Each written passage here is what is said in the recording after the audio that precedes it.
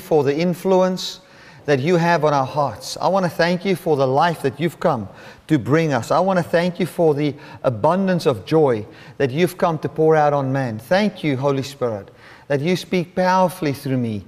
And Lord, thank you that you clearly communicate your message through me today. That each one of us can walk away here established and empowered by your resurrection power unto the fruit of the Spirit. Amen. Glory to God. I'm just going to move this a little bit out of the way. Right. Tonight I'm going to talk a little bit about the vengeance of God, the anger of God, and how that works and fits into the New Testament. And how does it fit a loving God? You know, we've got, I remember a time when I was in Newark, and I was on a train somewhere there, and there was a guy sitting across a table from me, and you know, and another guy next to me, and I started to speak to the guy next to me, and I asked him, you know, what do you do for a living, and that kind of a thing, and he said he imports wine from the Cape Town area. I said, oh, I'm from the Cape Town area, you know, and we could speak, and he visited our neighboring town many times. I mean, what a coincidence to meet a guy there. And he asked me what I do, and I said to him, I've come to minister the gospel. He says, okay, he's a Christian and he's in a certain church, and he started to speak a little bit. And when I said I'm here to preach the gospel, the guy on the other side of the table, I haven't even spoken a word to him, he just says, oh, I don't want to hear anything about God. Just like that. You know, so, I mean, if you want to make a statement like that, I'm going to ask you to explain why. You know, so I said to him, why? He says he cannot believe in a God that gets angry with people that commits a sin and just wants to kill them. I said, well, I'm also an atheist, because I also don't believe in such a God. You know, I cannot trust such a God. And he went on about how wrong God is. And what it was all about was actually a wrong understanding of God. And then I said to him, you know what? You think you're running from God, but you're actually obeying God. Because he says he's not going to go to any church or whatever. I said, you are obeying God. Because God told you that what you've heard about Him is not the truth. And you have obeyed it. I mean, you even have faith with actions. You know, you believe and do. I said, you think you're running from God, but you are actually obeying God, because God told you, that's not me, and you don't need to believe that. And then you went from Him, and it was an inner voice. It wasn't a scripture or anything like that. It was an inner voice. The only thing you need to do now is to hear who God really is. Yeah. And then I explained to him about the innocence of mankind and what Christ has done. And he moved from an atheist to believer in about 10 minutes. 15 minutes, because when he heard the truth, he said, I can believe in that God. You know, and he says, what's your website? I want to go and listen to your messages. I mean, I've had that happen many times in meeting strangers, be it on a train or an aeroplane or somewhere, and just speaking the gospel about the goodness and the love and the kindness of God.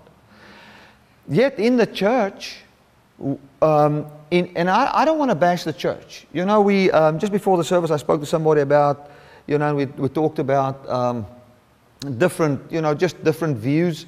And you get views where people get hurt in church and then they bash church. You know, church, listen, man, thank God for the church. Yeah.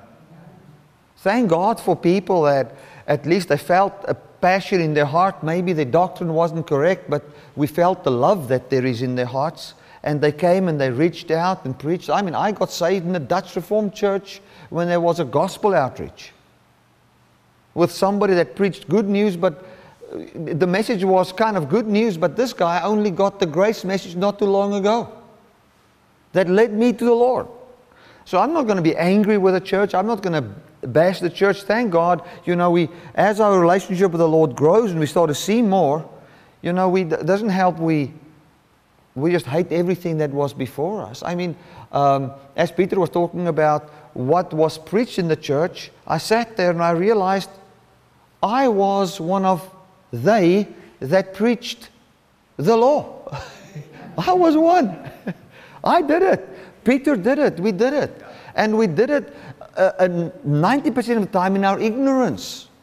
Amen. So when I'm talking about things here tonight, please don't see me as against a church or the church. It's because I love the church that I'm preaching this message. And we want the church to grab a hold of this and receive the experience freedom. You know, amen. I think it was just like the Apostle Paul. You know, he loved the Jews. And he wanted to preach to the Jews. He says, I would even be myself accursed for my brethren's sake. That is my heart. Now, when we talk about the vengeance of God, I want to read Isaiah 61. And we're going to talk about the vengeance of God. And when we talk about the vengeance of God, you need to understand, whenever you talk about anything that belongs to God, it needs to look like God. You know, on the way here, we saw a guy in a Chef pickup truck. And, you know, the exhaust was like this little Chef badge, you know, on the exhaust. And the thing was shining and everything. You know, you could see how he feels about that old pickup truck. He likes that thing. And you're not going to convince him of a Ford. That you know. You can see that in him. And when you come to his house, you might see a little Chef pickup truck and all those kind of things. And you will see in his house and how he goes about that, that is who he is. It's seen. Who he is will be seen in everything. If he's a perfectionist, you're going to see it in everything he does. And how he keeps his house and how he does his, cleans his car and everything. You will see it belongs to that person. In the very same way with God. If we say that God is love and we look at the vengeance of God, it must be flooded with the love of God. Otherwise it is not God's vengeance. It doesn't belong to Him. If you look at my children, you can see it's Bertie's children. Why? Because they look like me. It's not me, but they look like me. They're born from me. In the very same way, when we talk about the vengeance of God, it must be something that's born from God, that's got the attributes of God, that can be assigned to a loving, caring person. Now you might say, Bertie, but that doesn't make sense. You know, we've had this thing that you get the vengeance of God, which is the one side of God, and then you get the love of God, which is the other side. Or you would get the love of God on the one side, and then the righteous justice side of God on the other side. Now I don't see, and my view of the gospel, I don't see that God has got two sides. A person with two sides is called two-faced. Isn't it? Yeah. He's two-faced, double-minded. Now God is not like that. And we had a picture of God as a God that is angry, a God that is upset. You know, there's a book that you guys can read. I don't preach it as the gospel, but there are many scriptures outside of the Bible, which is part of the Jewish oral tradition, which we can read upon and just see what the Jews believed. Now, there's a book called the first and second book of Adam and Eve. You guys can go and read that. Google it, get it, it's for free, read it. It is just what the Jews believed Adam and Eve's encounter was with God after they were put out of the garden. And like I said, I don't preach it as Bible, I don't preach it as the scriptures, but it is interesting to see that Adam and Eve, every time they had an encounter with God, and if any time when something bad happened, they said it was God that caused it. And then God would come every time to Adam and Eve and show to him it wasn't him, and how He saves them from that. And how He sets them free from that. And we see this very same pattern in the Old Testament and in the New Testament. So many things that was bad was assigned to God. It is God that's bad. It's God that brought all of this over us. And then here God comes and His word, His message on Himself comes and manifests among us. And we see a God that harms no one. a God that's not against people, but that want to save people. We see a God, in the Old Testament view we have about God is, you wrong God like this, He's going to kill you. And here God comes to the earth and He manifests as God. And while they are nailing Him to the cross, He prays for those that nails Him. And brings the true picture of who God is. I say it this way, and I think it's the safest way to settle your heart before God. I don't care what scripture anybody brings. If it contradicts the manifested Word of God, which doesn't need Hebrew or Greek or any of those interpretations, which is a simple manifestation of how God treated sinners, who God is, how He loves, and how He would actually give His life to save those that die instead of kill people, then I'm going to say to you, listen, I might not understand how that scripture links in with this truth, so let us just put it aside until God reveals how it links in with this truth. That's how I think is a safe way to look at Scripture. Amen. Did Jesus Christ kill anybody who disobeyed Him when He was on the earth? No. Nobody. Even Peter, that denied Him 3 times. You know what He said to Peter? In John 13, He said, Peter, you are going to, He said, Lord, I will die to be where you are. So what He was actually saying is, I, by giving up my life, will have a place in heaven. That's what He was saying. I, by my doing, will create a place for myself with you in heaven. And then Jesus said to Peter, you think that you're going to save your life by dying with me today? Let me tell you something, you're going to deny me 3 times. Now, if you read it, chapter 13 and 14 in one setting, this is what it says. It says, you're going to deny me 3 times, but don't let your heart be troubled. Believe in God and also believe in me. Isn't it? So what He's saying is, you want to die to be where I am. Why don't you just trust me to prepare a place for you and take you where I am? Amen. Isn't that what John 14 says? Yes. That is to somebody that Jesus knows is going to deny Him. What Jesus was scared that something would destroy Peter. He was saying to, he was not, the reason why He corrected Peter was he was scared that Peter would lose his life. That's why He said to Peter, don't try and save your life by your own sacrifice. Just believe in me. Your heart is troubled, Peter. Your heart is troubled with works. Your heart is troubled with your sacrifice to try and create a place by your own sacrifice. Your heart's troubled with that. And I want to heal your troubled heart.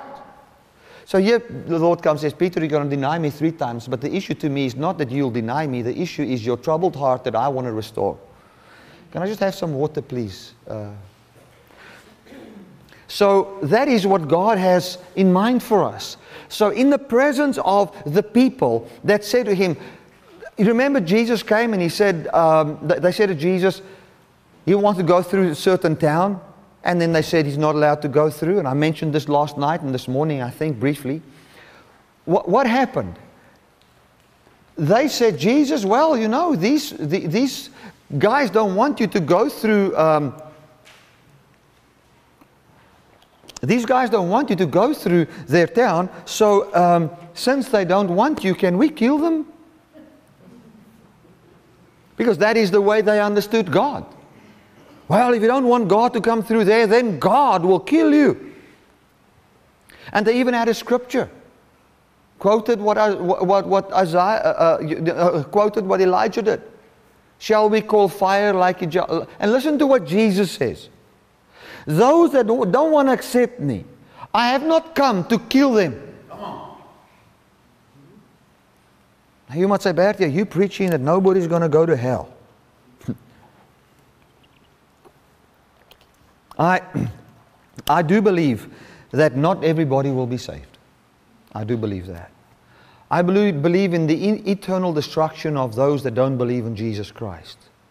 I do believe that. So I'm not a universalist. I'm not saying everybody's going to be saved. I just think that we need to look at how God will deal with unbelievers, how God will deal with sinners, and what God's heart is. Because when we can see that, we will be able to believe in Him and trust in Him, and our hearts will open up so that He can have access to our lives. Because we cannot trust somebody that just wants to kill those who don't listen to Him. Who of you can trust somebody? I'm talking about trust with your life. Somebody that you know, if you do anything wrong according to His law, doesn't matter if you're friend or foe, His righteousness demands your death. Will you trust Him? Come on, people, we need to look at these things. You know, a lot of atheists and a lot of people that got hurt in church raised some legitimate questions. And we should answer these questions in the light of the gospel. And if we don't know, like we've heard last night, we ask God and give Him time to answer us. Amen. And I do believe that I've got some answers, not all, but some. So when we look at Isaiah 61, we're going to look at some of the attributes of the vengeance of God. Isaiah 61. It says here, "The Spirit of the Lord is upon me, because the Lord has anointed me to preach good tidings unto the meek, and He has sent me to bind up the brokenhearted, to proclaim liberty to the captives, and the opening of the prison to them that are bound." You know that this was quoted in Luke chapter 4. Where Jesus said, and He read that passage and He said, in your hearing today, this scripture is fulfilled. So Jesus came and He said, the Spirit of God, another word for Spirit of God is basically the throne room atmosphere. If you want to call the Spirit of God. The atmosphere in the Godhead. How God is, the very Spirit of God. If you look at Josh singing here in front, you can feel His Spirit. Isn't it? Yeah. I mean, you can know what the Spirit of God is, and you can know the Spirit that is on the man. Who he just is as a person. Who he would be at home and who he would be in the street, and without preaching or anointed, just him as a person. You can feel His Spirit. Now Jesus comes, He says, you know, the Spirit of God is on me. That's why I'm talking good to everybody. That is why I am here. I'm here preaching good tidings to the meek. I'm not telling the meek or the poor, you know, well, you are the cursed of God. I'm bringing good news to them. I'm bind up the brokenhearted. I'm here to heal belief systems and hearts that's broken by religion and law. I've come to proclaim liberty to the captives, those who've been caught by legalism and law and caught up by a system where they are bound to the fruit of the flesh, bound to bear the fruit of the flesh, and where they want to do good but can't. I've come to declare liberty and the opening of prison to them. That's what I'm busy with. And then he explains, because if you read the King James there, at the end of verse 1, there's a semicolon. That semicolon goes on to explain in more detail what he meant in the first verse. And he says, to proclaim the acceptable year of the Lord. That word acceptable year is, like you guys know, the year of Jubilee, wherein everybody's debt was written off and where you could get back to your original land. So what he was saying is, he was saying, I'm here to declare that your debt is written off and that you can go back to your original land, which had nothing to do with Jerusalem and all those kind of things, but had everything to do with the original land that God planned for man before man fell. The place of immortality, the place where man lives above sin, the place where we are the dwelling place of God, where there is no death, no sin, glorification and all of that. I've come to proclaim that we can go back there. I've actually come to proclaim the innocence of man. It says here, to proclaim the acceptable year of the Lord and the day of vengeance of our God. Now, if you read the Afrikaans translation, it says to proclaim the acceptable year of the Lord, and then the word and is not there. Neither is the word and in the Hebrew. It says to proclaim the acceptable year of the Lord, the day of vengeance of our God. Now, How can the acceptable year of the Lord and the day of vengeance of our God be the same thing? Now let us just read a little bit on to see what effect the declaration of the day of vengeance will have on people. Let me read verse 2 again. To proclaim the acceptable year of the Lord and the day of the vengeance of our God. And let's see what vengeance will do. To comfort all who mourn. I'm just reading Bible there. You know what we've said? We've said that Jesus quoted that verse and he stopped in front of the vengeance, and that means that the vengeance was still to come. But if we want to stop there, and we say Jesus stopped there, then we must also say that Jesus brought no comfort. We must also say that there is no more, for those who mourn, beauty for ashes. There's no oil of joy for mourning. There's no garment of praise for the spirit of heaviness. There's no thing that we can be called the trees of righteousness, the planting of the Lord. Because that's what the next verse says. Yeah. Did Jesus come and bring beauty for ashes? Yeah, He did. So now let's read it again. To proclaim the acceptable year of the Lord, the day of the vengeance of our God, for what purpose? To comfort all who mourn. To appoint unto those who mourn and going through a hard time, beauty for ashes, the oil of joy for mourning, the garment of praise for the spirit of heaviness, that they may be called trees of righteousness. So what had to take place, vengeance had to come in order for us to be called the trees of righteousness. Now the way we've seen vengeance is, God sits in heaven, He's given His Son, there's His Son, but He reserved the vengeance part. So He's given His Son. Jesus took the punishment for sin. He took all those kind of things because God was actually kind of upset, and then He punished Jesus. After He punished Jesus, He still reserved a certain kind of a vengeance for those who wouldn't accept Jesus. And then He will now come later on and punish again. That is kind of, if you want to put our theories together.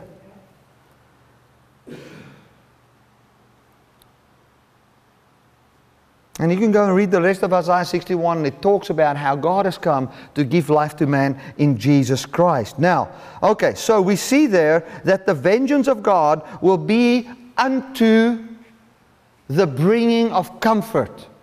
Now, if we go and read Isaiah 41, let us read Isaiah 41. Sorry, Isaiah 40. 40.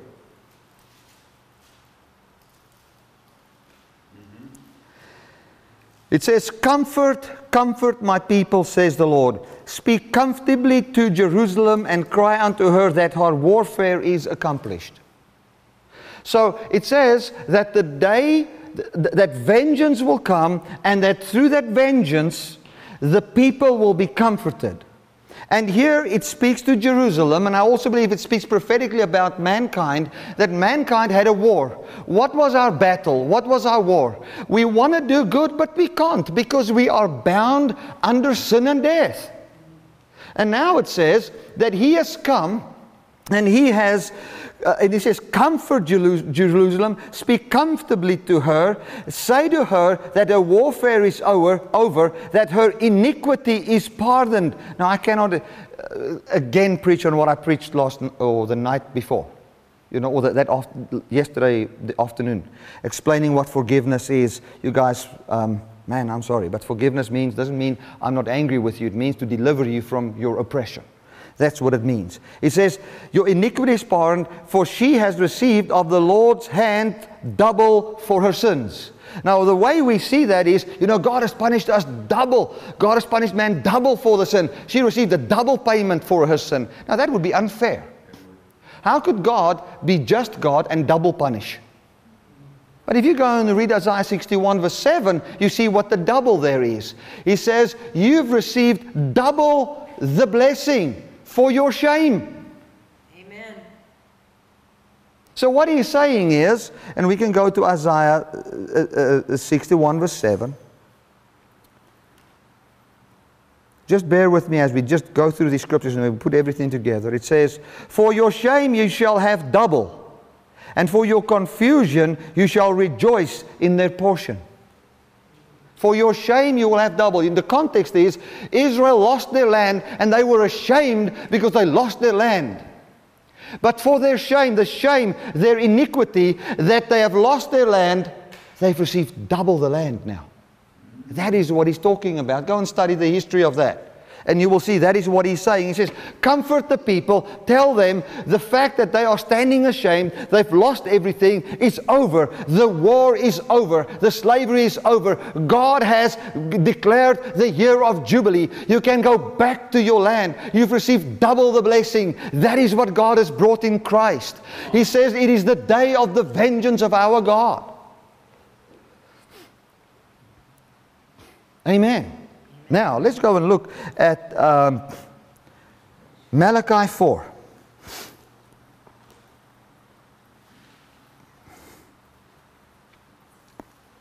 And we're going to look at this vengeance of God.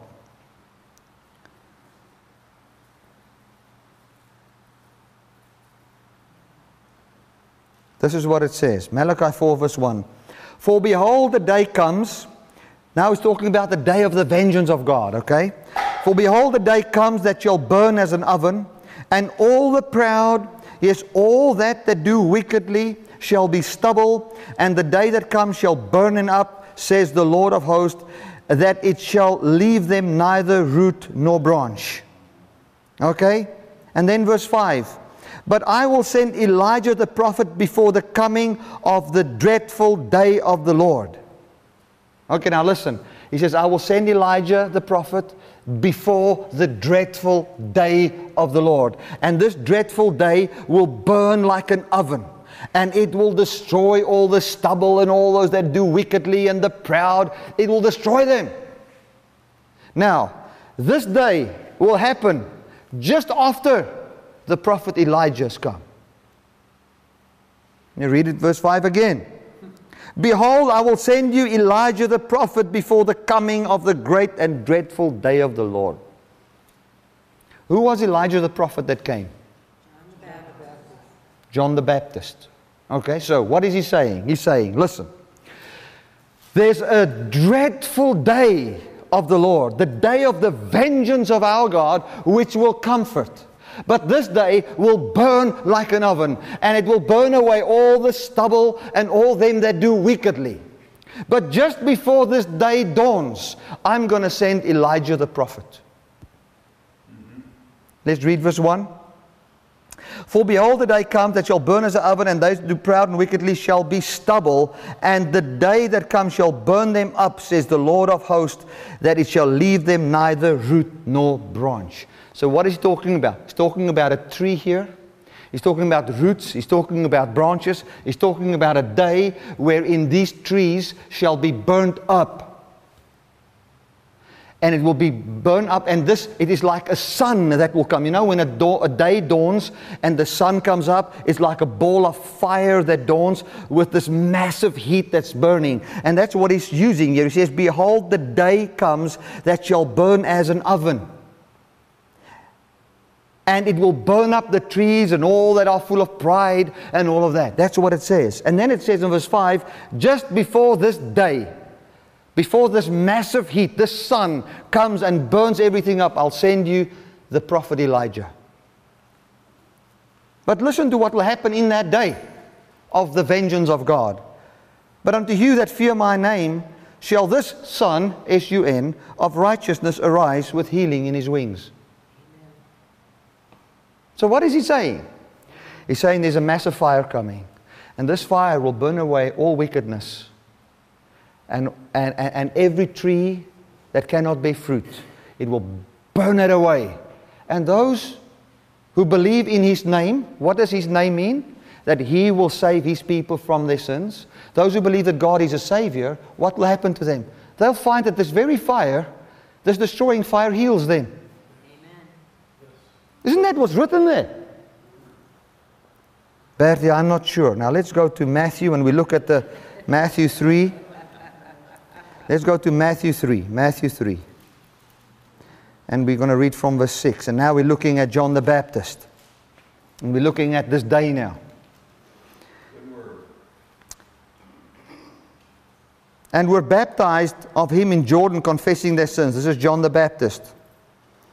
But when he saw many of the Pharisees and the Sadducees came to his baptism. Who was the Pharisees and the Sadducees? They were those who were full of pride, and they were full of the pride that they are Jews and the others are just Gentiles. They are the people of God and the others are not.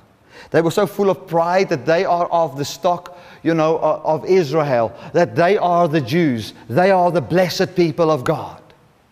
Full of pride. Like we had in the old South Africa, that we had in America, that we had in Canada, and everything, Old South Africa, we're full of pride. We are the white. We are the people that developed, satellites, and we thought of this and we thought of that. But look at these people. What do they know? That's pride. And here we see the same pride in the Jews, because the Jews had the greatest pride and the greatest racism. I'm sorry, I'm not here to be politically correct. I'm here to say how it was. And they thought, we are the people of God. We have the law. These other fellows, they've got nothing. God doesn't even talk to them. God calls them dogs. They cursed. We have a writing in the very finger of God. God spoke to us. We are His people. And all these people here, all these heathen nations, they shall be our slaves. And we shall rule the earth as the Jews. That's what they believed. They believed that. And they were walking with that pride in their heart. And that pride was found in their flesh, in Judaism. Okay? And here, when many of the Pharisees and the Sadducees came to his baptism, he said, "O generation of vipers." Do you see? He declares them as the wicked. He says, "Generation of vipers, you that are generated from the snake." Okay? "Who has warned you to flee from the wrath to come? Bring forth fruits meet for repentance." So he basically said to them, you guys don't even know about this wrath coming. Who's warned you? Nobody's warned you. I want to warn you about the wrath to come. You need to bring forth fruit unto repentance, showing a change in your mind. And listen to this. "And think not to say within yourselves, we have Abraham as our father. For I say unto you that God is able of these stones to raise up children of Abraham. And now also the axe is laid at the root of the trees. For every tree which brings not fruit shall be cut down and cast into the fire." He's quoting Malachi 4. Being fulfilled in John. He's saying, guys, let me tell you something. There's a tree that cannot bear fruit. And that is the tree where you say, we are the Jews, they are the Gentiles, we live by the law, and by this law we will have life. That tree cannot bear fruit. That tree cannot save man from sin and death. And I want to tell you, there's a wrath coming towards the Judaism legalism system where I'm going to cut out the law. And I want to cut out this tree. The axe is at the root, meaning this tree is being chopped out. And here John starts chopping at that tree. And he says, don't say in yourself that we have Abraham as our father. Chopping out the whole thing. I hope you're hearing what I'm saying. Here is that axe now. Boom. Where's he? He's chopping on what? He's chopping that root, the root from where the Jews thought that they had life. And you know what? All the nations drank of her fornication. Even the Gentiles said, we're not the people of God, because they are the people of God. They believed the lie with the Jews. So God was chopping at that thing. He said, I'm going to chop it out.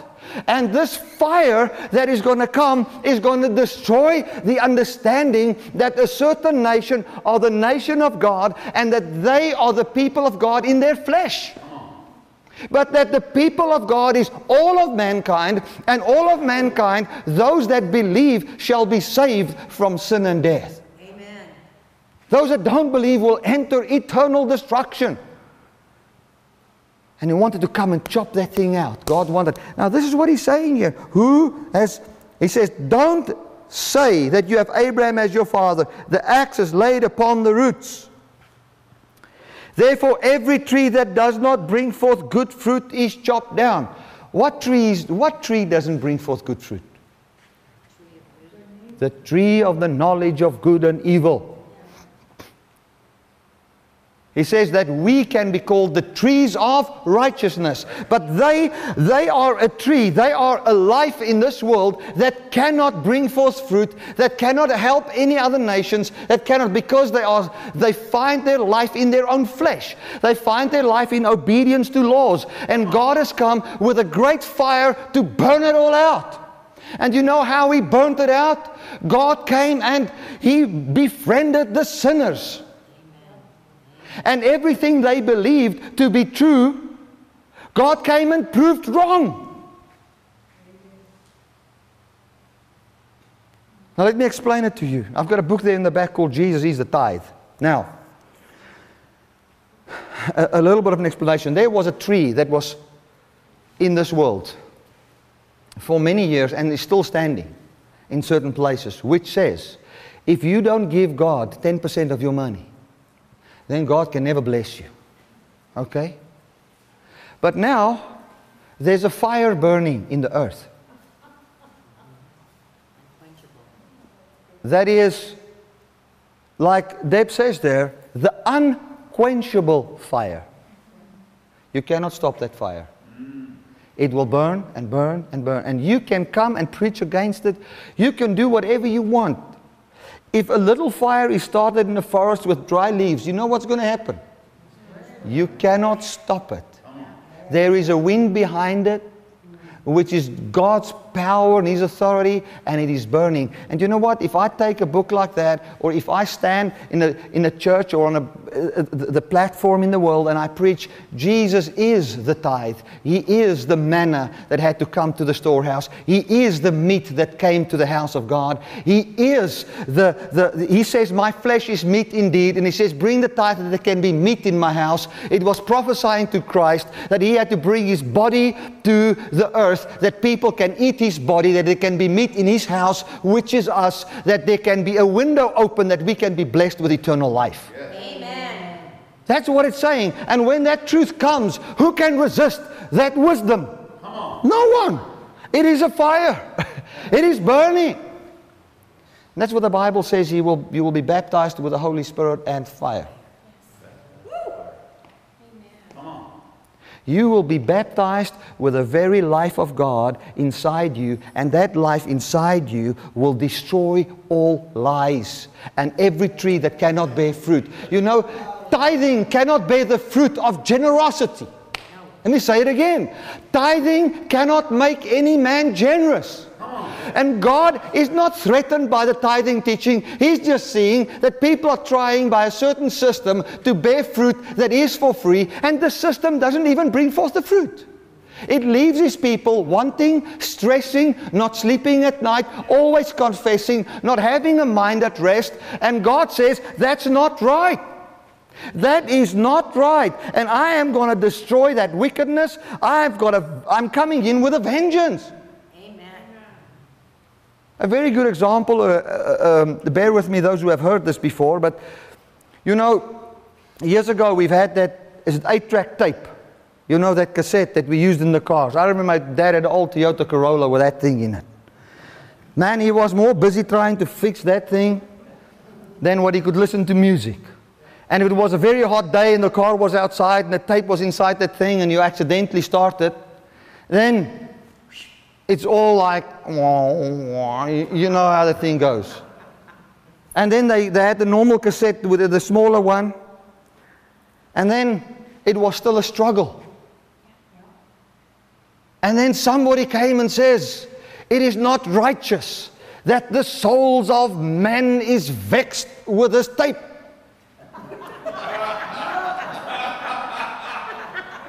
Isn't it?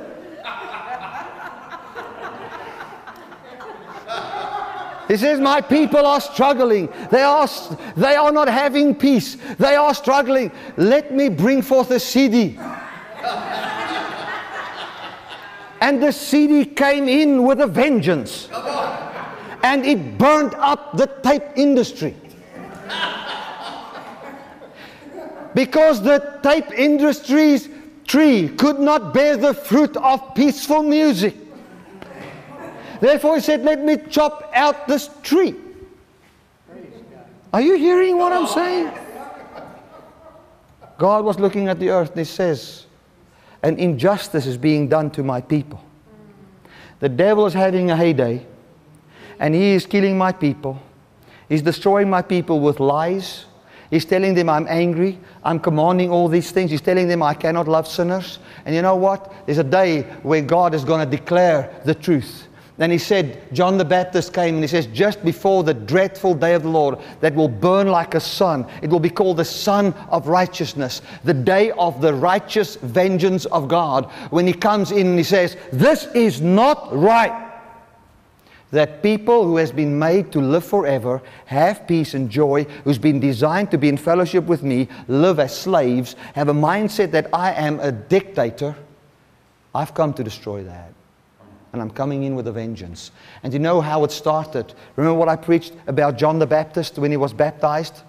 He was baptized with the baptism of a sinner, the baptism of repentance. So when John was baptized with the baptism of, when Jesus was baptized by John, I mean, sinners went and was baptized there. Here John comes, he's baptized. Jesus comes, baptized by John.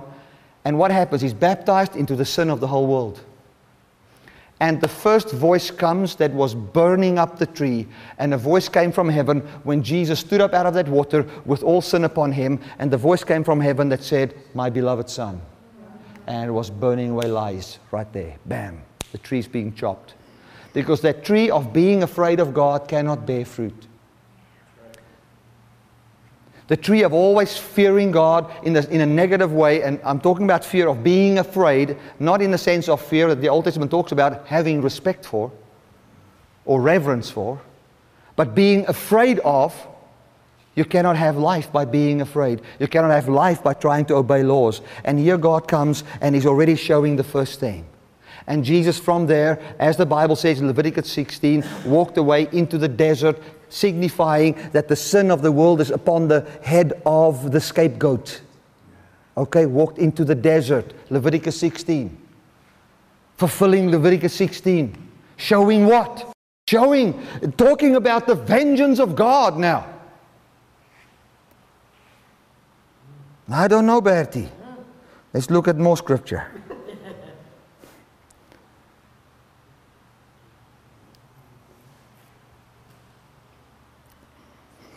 Let's read.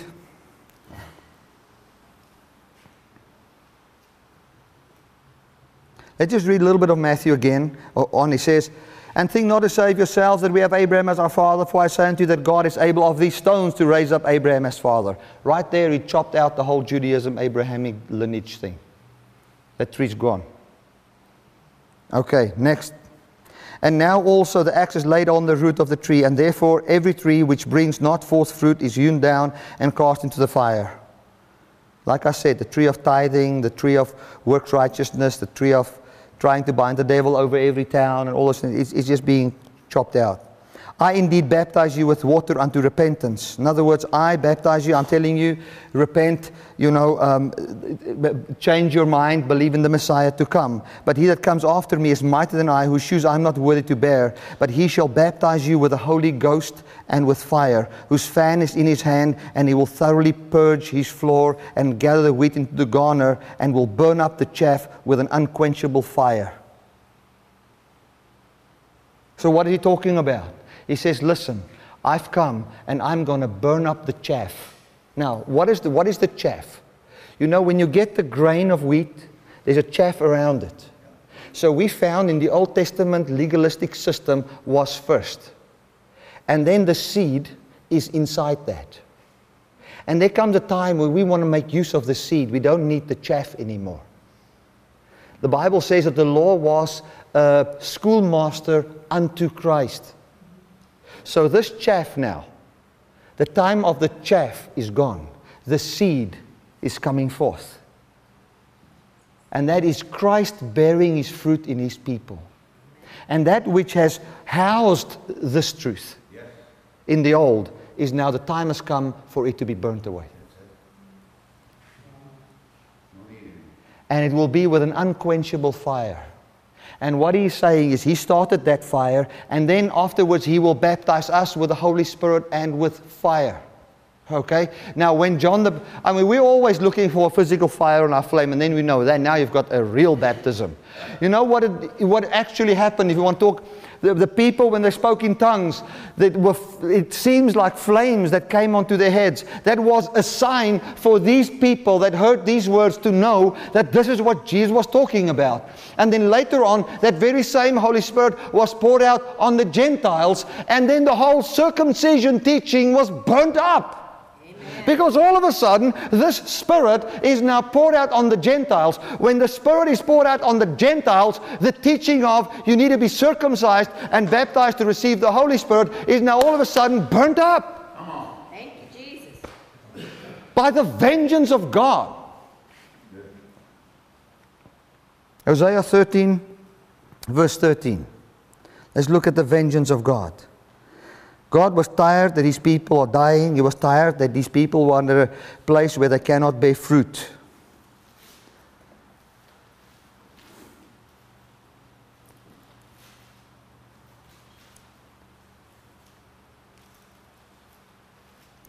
Just make sure I'm getting the right translation here.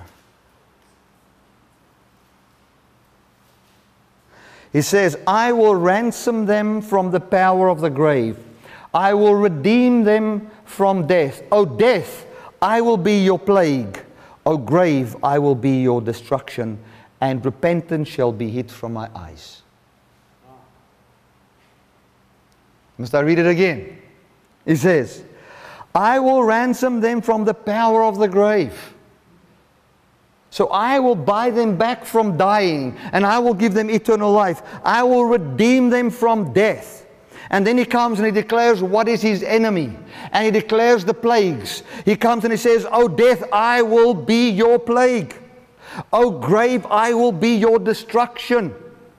So what God is saying is, I'm coming in with a vengeance, and this is my judgment. I am judging against sin and death. I'm destroying death. I am plaguing death.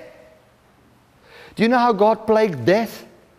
He rose a man that died with the sin of the world on his shoulders from the grave. And when he rose him up, he was really plaguing death now with life. He was plaguing the grave.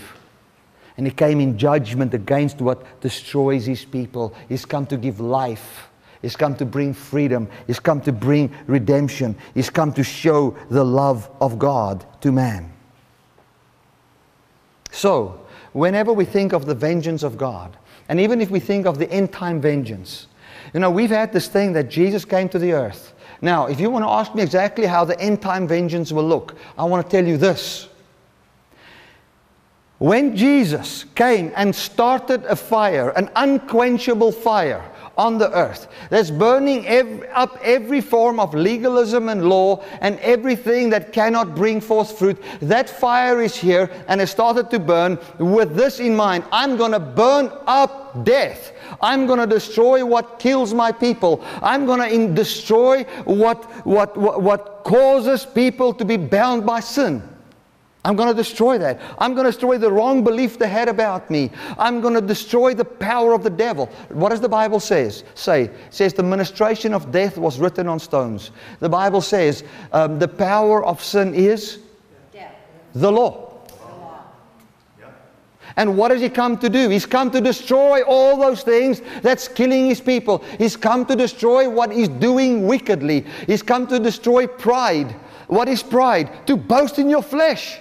To boast in human ability to please God by your own works, or to have access to eternal life by your own works. He's come to destroy that. How did He destroy that?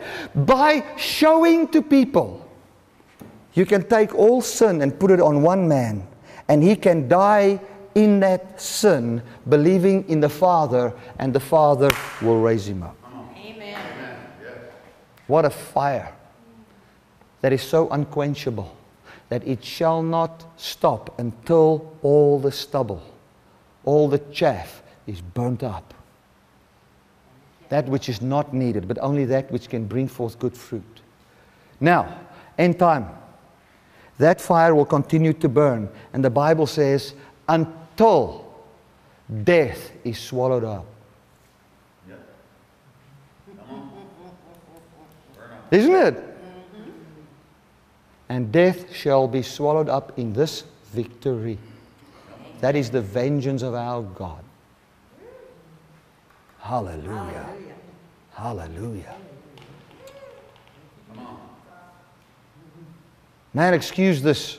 Please excuse, but I'm going to say this. We've got a real badass God, man. He can destroy. My God can even kill death, man. Amen. He's real bad. He's bad. I mean, if you look at the devil, and you look at legalism, and you come with this message, they will say, that's bad. That's real bad. That's going to kill us. That's going to destroy us. What are they thinking? That is hatred towards us. Isn't it? That's what will be said if you want to bring this into legalism or law or men or where God's people are under control. Controlled by systems and that. When you bring this in, they will say, this is really bad. This is a fire. We must try and stop this. It's too late. Amen. Amen. It's too late. It's burning in the earth. Even if you kill me for what I say, it's too late.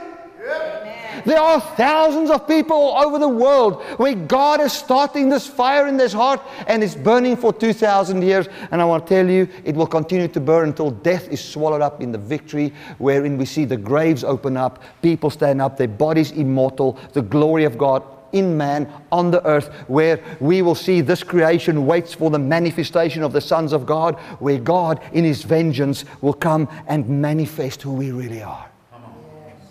Don't be fooled by what you see in your life. God knows who you are, and the Bible says we are waiting for God to manifest the sonship in us, and we patiently wait. Amen. Amen. There's a fire burning.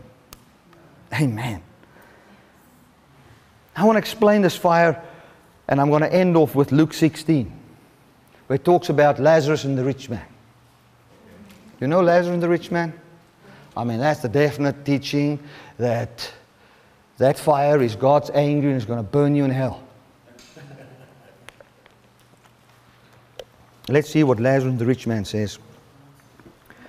Remember again, I'm not saying, if you want to experience hellfire, my brother, resist the message of God's love. God will not destroy you. You will self-destruct. Ministries that's not built in the finished work of Jesus Christ.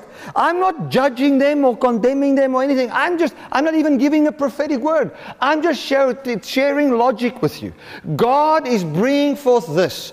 I love my people. I will win their hearts by my goodness. I will live within them. I will manifest their sonship. I will bring forth good fruit in them. It will actually not be called their good works, but fruit of my love for them. That's why it's called fruit of the Spirit.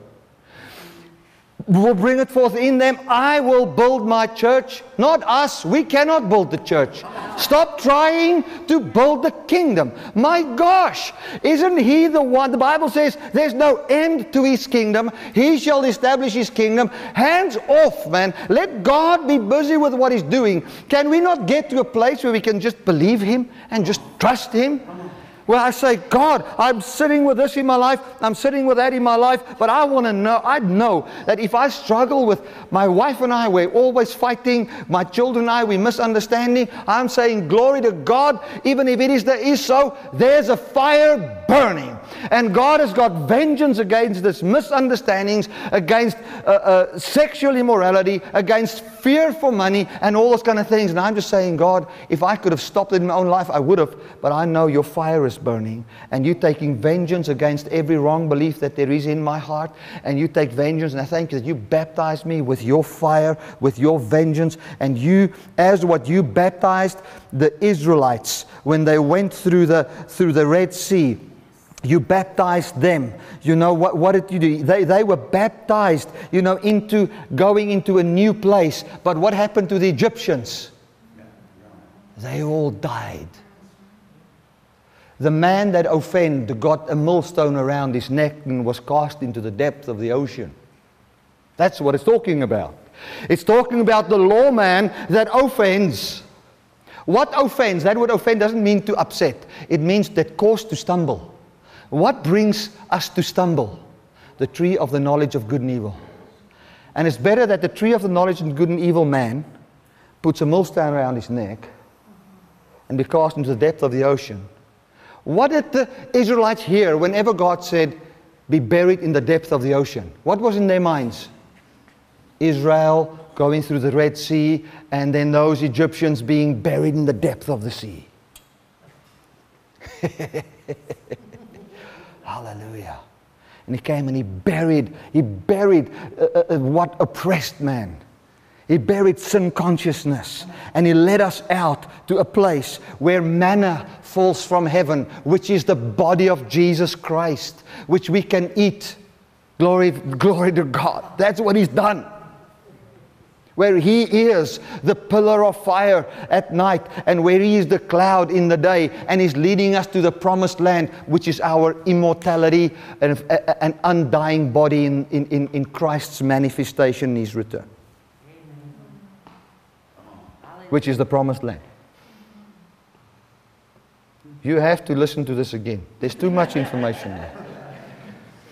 Like I said, it's 20 years the Lord took to teach me these things. And I'm giving it in an hour. Yes. Amen. So, what about the rich man and Lazarus?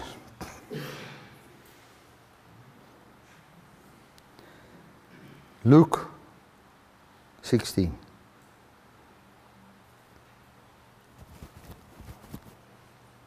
Now, if you start at chapter 15, you will see that there was a parable. Jesus comes and he befriended sinners. And then people started complaining a bit because he befriended sinners, and then he started talking parables. And he said, you know, he started to talk about the lost sheep, the lost coin, and then the prodigal son, and he went on to talk about the unjust steward.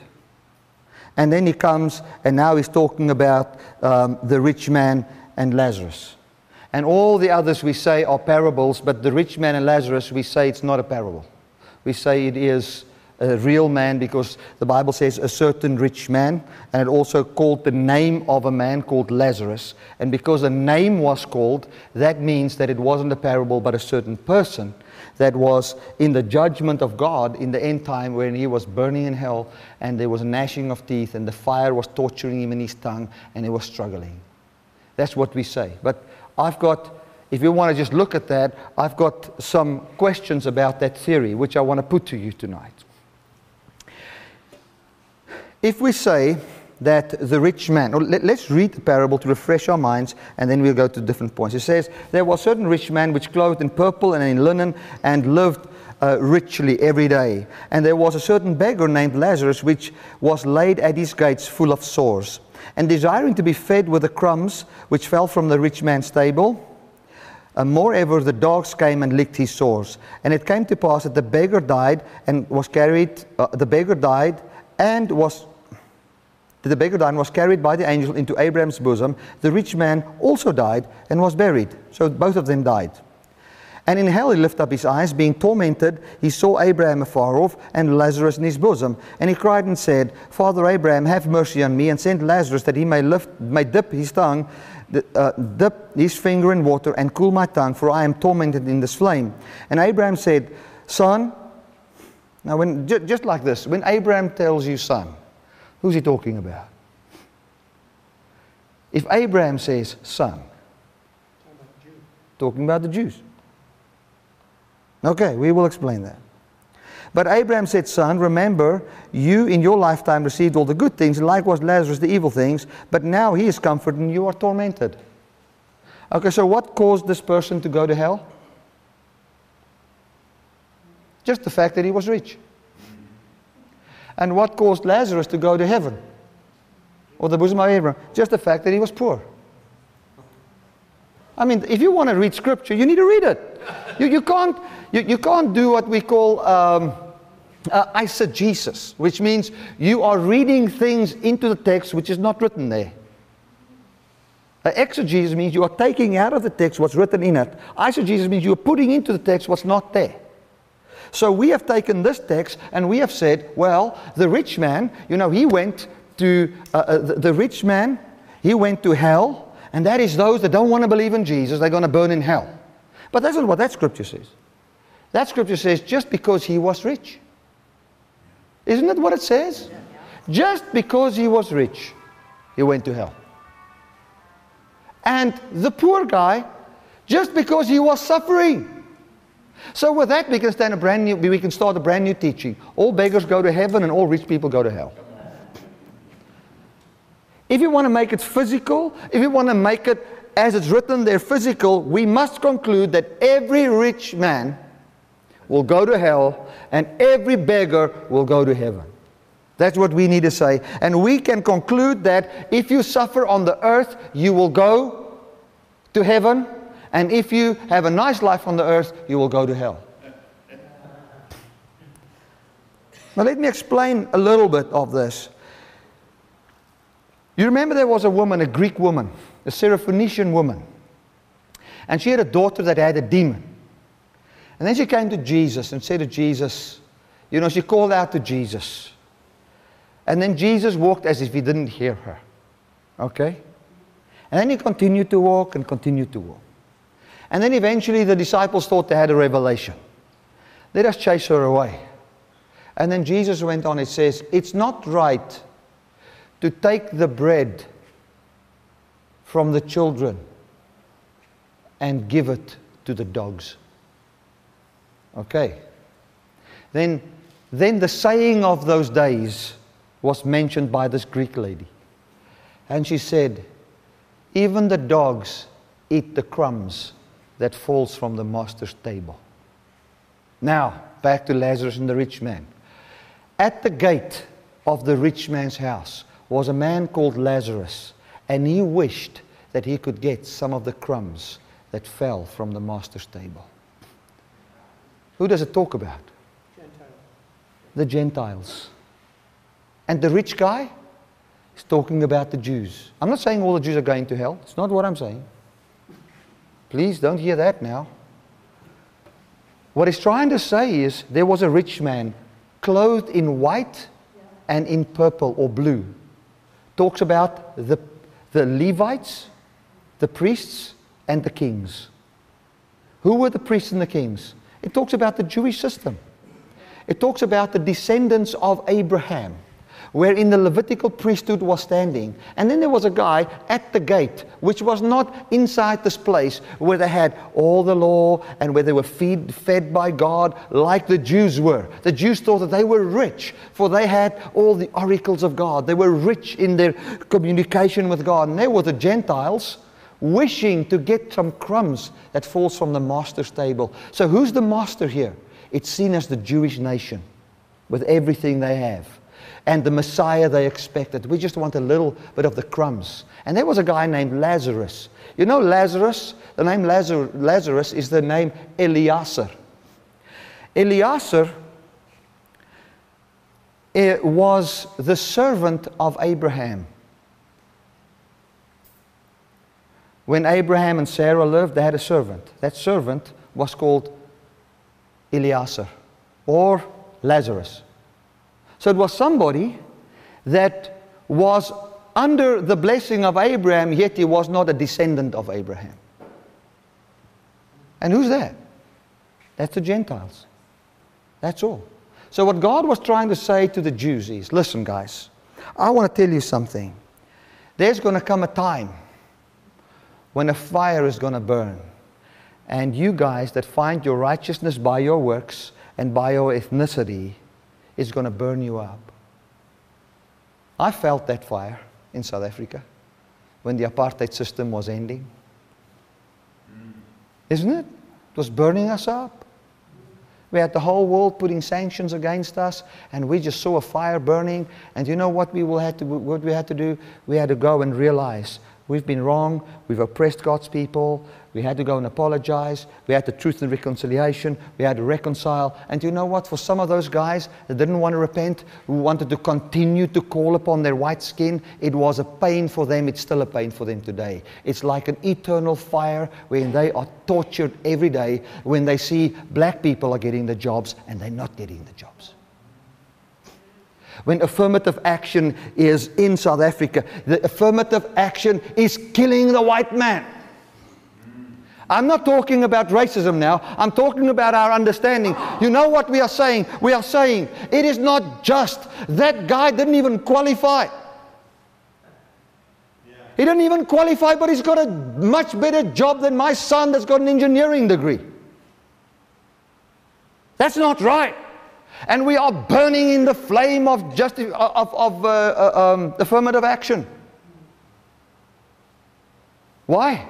But if we could love all people the same, and we can see what's going on, it will not burn us, it will be a joy for us. So here we see the Jews. What happens? When the Gentiles are blessed, now they are gnashing with their teeth. No, Bertie, I don't know. Let's read Psalm 112. Verse 10. What is the gnashing of teeth? What is this fire that is burning his tongue? What is all of that? Psalm 110.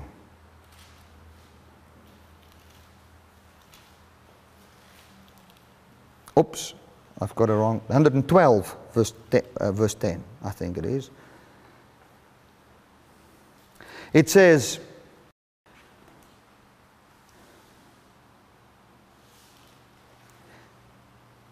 from verse 8, it says, his heart is established, he shall not be afraid until he sees his desire upon his enemies.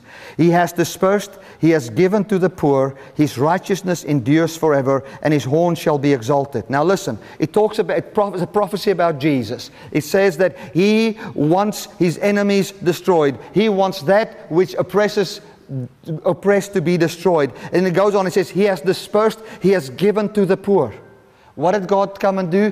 Good news was preached to the poor. Who were the poor? Those who didn't have any relation with God. Those who were poor. Those who were seen as the cursed. God came and hanged out amongst them, the sinners. He poured out His Holy Spirit upon the Gentiles as well as the Jews. And He declared that all people are the people of God. And what happened next? It says, His righteousness, His good action will endure forever, and His horn shall be exalted. Talking about Jesus. The wicked shall see how this Jesus gives to the poor, and they will be grieved, and they shall gnash with their teeth and melt away.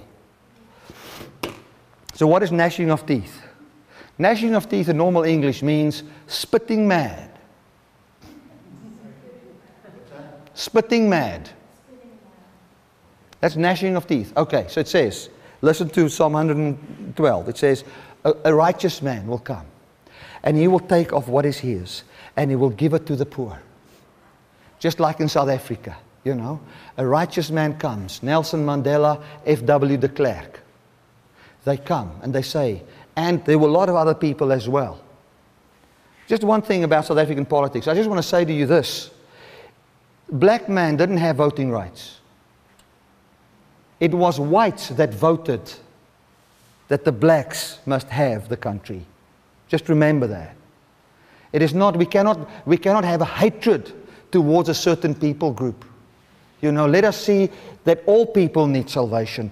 All people need freedom. All people need deliverance. And there were a lot of people that were righteous that said, it's not right that these black people's land's taken away from them. It's not right that they are oppressed. And they said, let us give them land. Let us give it back to them. And their righteousness was seen. But the wicked, when they saw this righteous action, what are they doing? They're gnashing with their teeth. They're angry. And that is, I'm not talking about country politics, I'm talking about Christ coming to the earth and He's blessing sinners. And we find that the Jew calls on Abraham. They didn't even call on God. They call on Abraham. Now let me explain that. You remember it says the Jew died, or it says that the rich man died and Lazarus died. Can you think of a place where the Jew and Gentile died together? In Christ. In Christ all people died. Isn't it? And then after Christ's resurrection and the outpouring of the Holy Spirit, where did the Jews find themselves? Tortured in a flame. Still calling on Abraham as their father, where John has warned them, don't do that, I'm burning that tree. But they're eating from a tree that's burning. And now they're saying, my tongue is burning. Yes, because you've got the coal of the tree that's burnt away on your tongue. You're eating of a tree that's burning. What do you think? Blisters is your portion. And they are very upset because look at this burning away. Look at it, it cannot be. And the Gentiles, what happened to them? Very carefully, the scripture comes and says, when Lazarus died, what happened? Angels carried him to the bosom of Abraham. That word angel means pastor or preacher or messenger. It talks about the gospel that's preached to the Gentiles and how they came to what God promised Abraham, which was the inheritance. Amen. And here the Jews are shouting to the Gentiles, shouting to Abraham, Abraham, tell the Gentiles to at least give a little bit of honor to us, as Jews.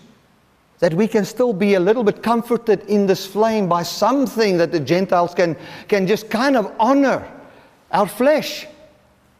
He says, no. No.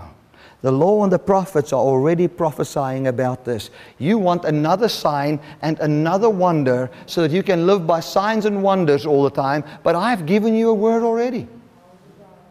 Last example of this. Here's the rich man, here's a father, he's got two sons. The older and the younger. The older lives a good life, signifying the Jews. The younger goes and he wastes his inheritance, talking about the Gentiles. And then the younger comes back home.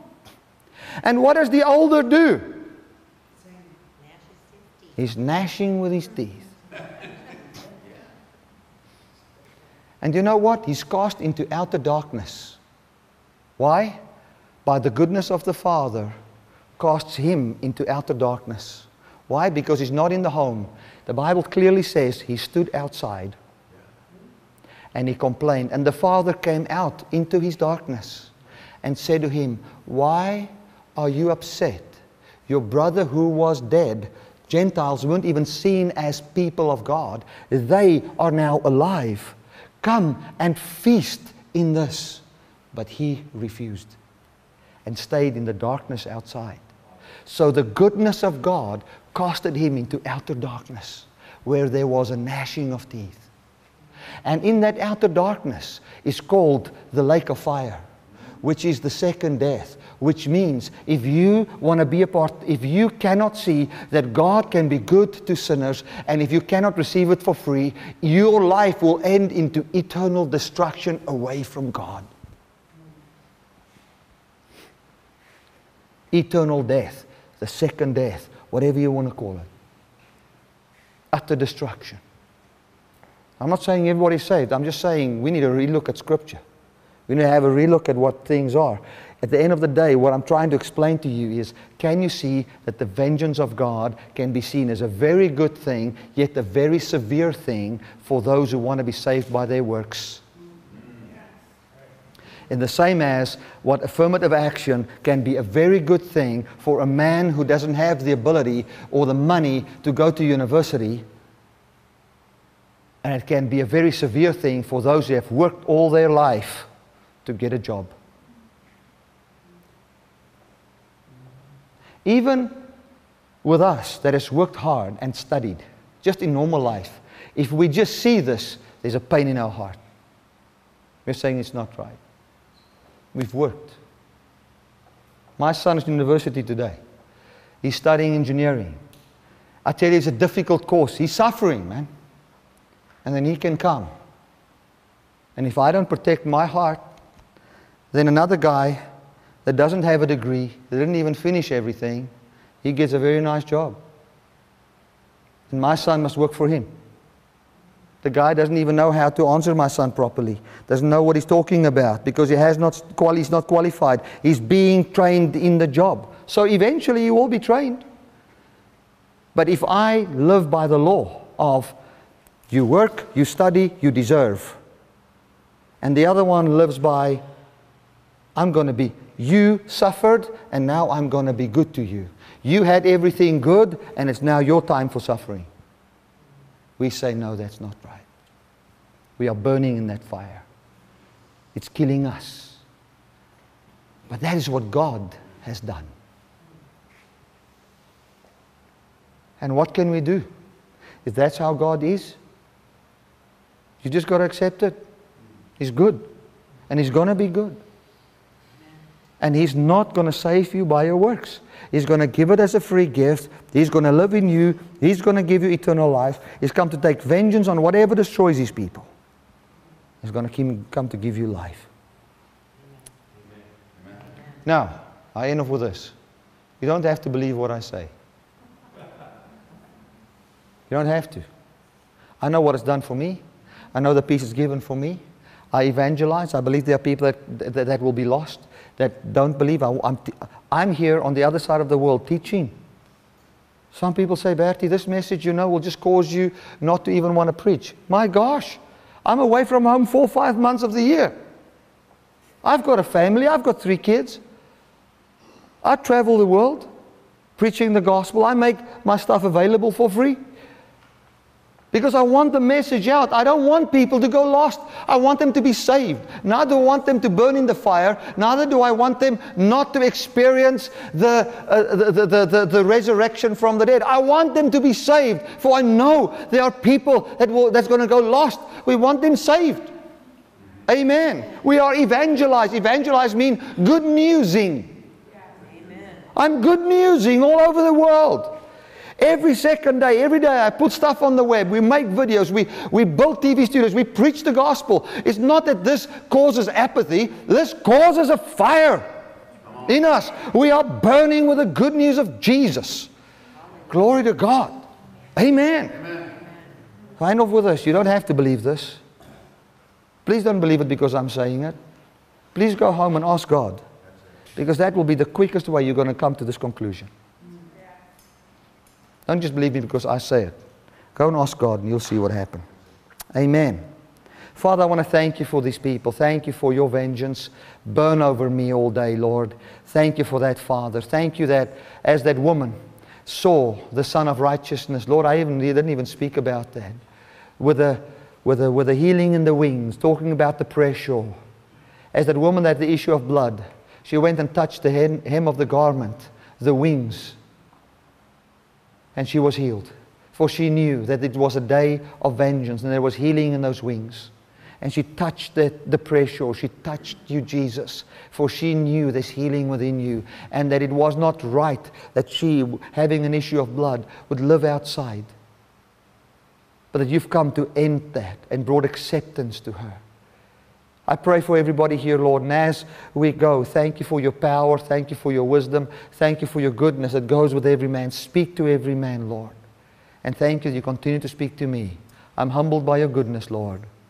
I thank you that as I preach here, signs, wonders, and miracles take place amongst people. People's financial problems are burnt away. Their sicknesses are burnt away. Their doubts, their fears, their unbelief is burnt away in the fire of your righteousness, where you say, it is not righteous that my people are enslaved to sin and death, and I will set them free.